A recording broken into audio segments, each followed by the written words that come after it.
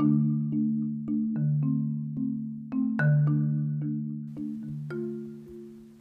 be reading Psalm 94:12 in verse 13. Blessed is the man whom thou chastenest, O Lord, and teachest him out of thy law, that thou mayest give him rest from the days of adversity, until the pit be digged for the wicked. That phrase, the days of adversity. The question comes, why are so many Christians finding themselves going through adversity, things against them regularly? Why? One of the things is God says, I can't give you the rest if you don't go through the adversity. And that's very, very true.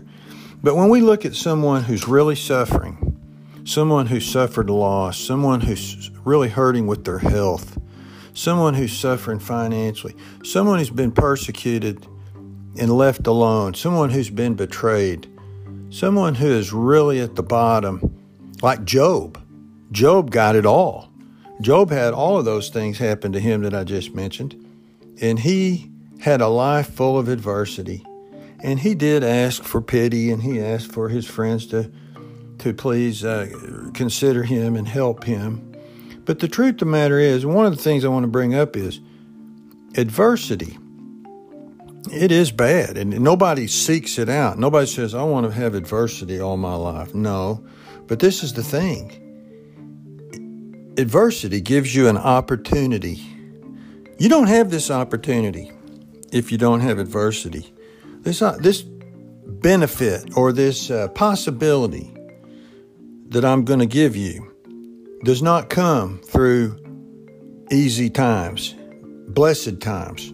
It only comes one way. It comes through adversity. And what this is an opportunity to prove God is God. It's an opportunity. You get, next time you're suffering and you're feeling sorry for yourself, try to remember this. And I will try to do the same. But try to remember this.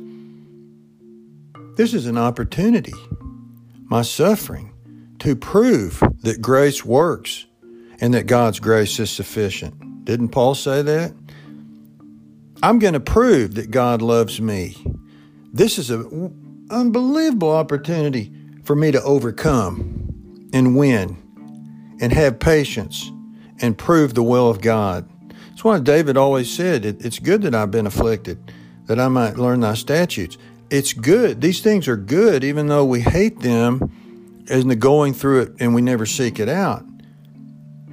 These are times you get to prove God is God. And I'm not saying God is real, because God is real to us all the time, but He gets to prove some of His greatest attributes in us, that He's the God of all grace, that He loves us more than anyone, that He will give you an overcoming spirit, and that you will overcome the world, and that you will get this rest. You cannot have rest without adversity, lest we forget that. Sometimes we do forget it.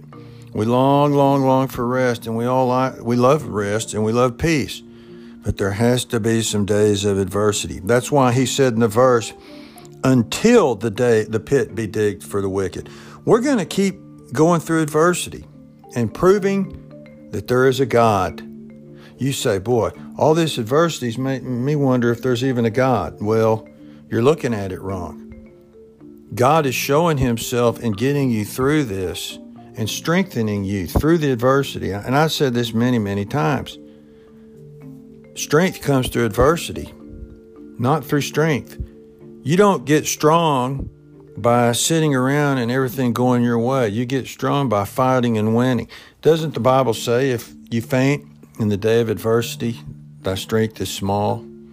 You have to learn to not faint, but overcome. And sure, our strength is always small, but God's strength is great, and God is able to do abundantly above all that we ask or think. The great opportunity of adversity. There are benefits to it. We don't have to whine too much. We can look to God and prove that He is as great as we know that He is. Think on these things today. Thank you.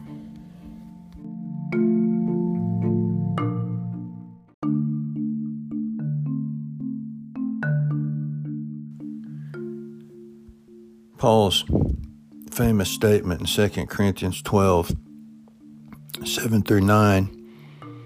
It explains some amazing things to us. It's interesting because Paul is talking about when he was caught up to heaven and saw the vision of paradise. And he said, I will not glory in that, but what I will glory in is all my weaknesses and infirmities and the afflictions that I've gone through and how God brought me through it.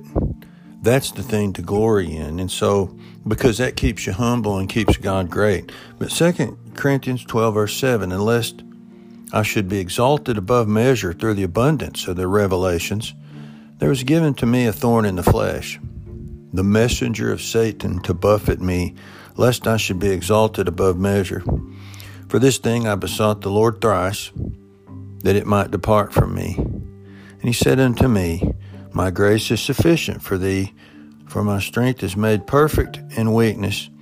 Most gladly, therefore, will I rather glory in my infirmities, that the power of Christ may rest upon me. Notice, he says, most gladly I glory in my infirmities, rather over actually getting a visual look at heaven and hearing the wonderful words of heaven, because he knew this would keep him in a good spirit of seeing God continuing to work and that he was not done with his race down here on earth. And so, it's the strength. God's strength cannot be perfected through our strength. God's greatness cannot be proven or shown through our great things that happen in our life or even through it. God's strength can't be perfected in your strength because most of the time you're dependent on your strength. And so on the opposite, his greatness and his strength is shown in our weaknesses. Why? You think, why is that? Well, it's because the glory becomes all his. The glory is all to God's, and he comes through. So we have a treasure in earthen vessels. I've always thought about that verse a lot in 2 Corinthians 5, because we have God dwelling in us, the God of heaven and the full power of the universe, but it's wrapped up in this body of flesh, this earthen vessel, and it's a great treasure.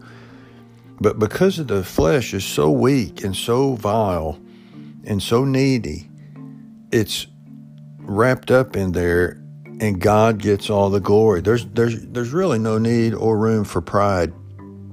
So this treasure of earthen vessels is revealed fully when grace is king, when it's the grace of God. Paul said, my grace is sufficient for thee, for my strength is made perfect in weakness.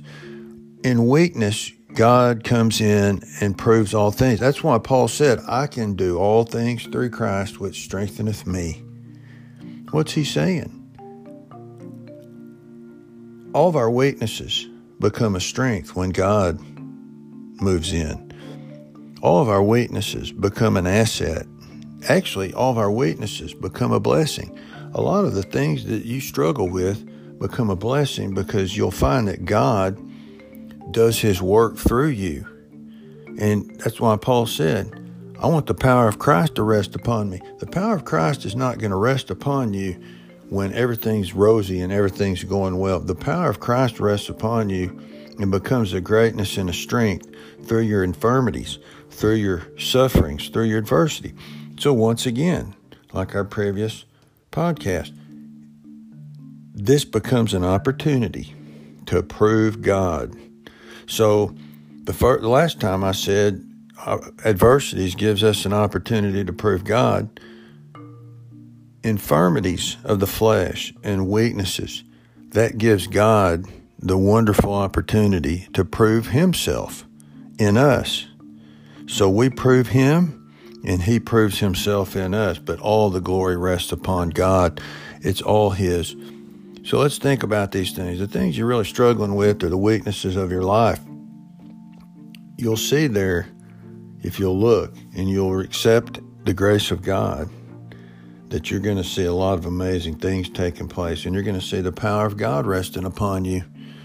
And a lot of times God's not going to pull you through this or heal you of anything. this is the Lord's will. This is the Lord's doing. And it's a marvelous thing. It's a mystery thing. We don't understand it all, but it's a wonderful thing. God's strength made perfect in weakness. Think on these things today.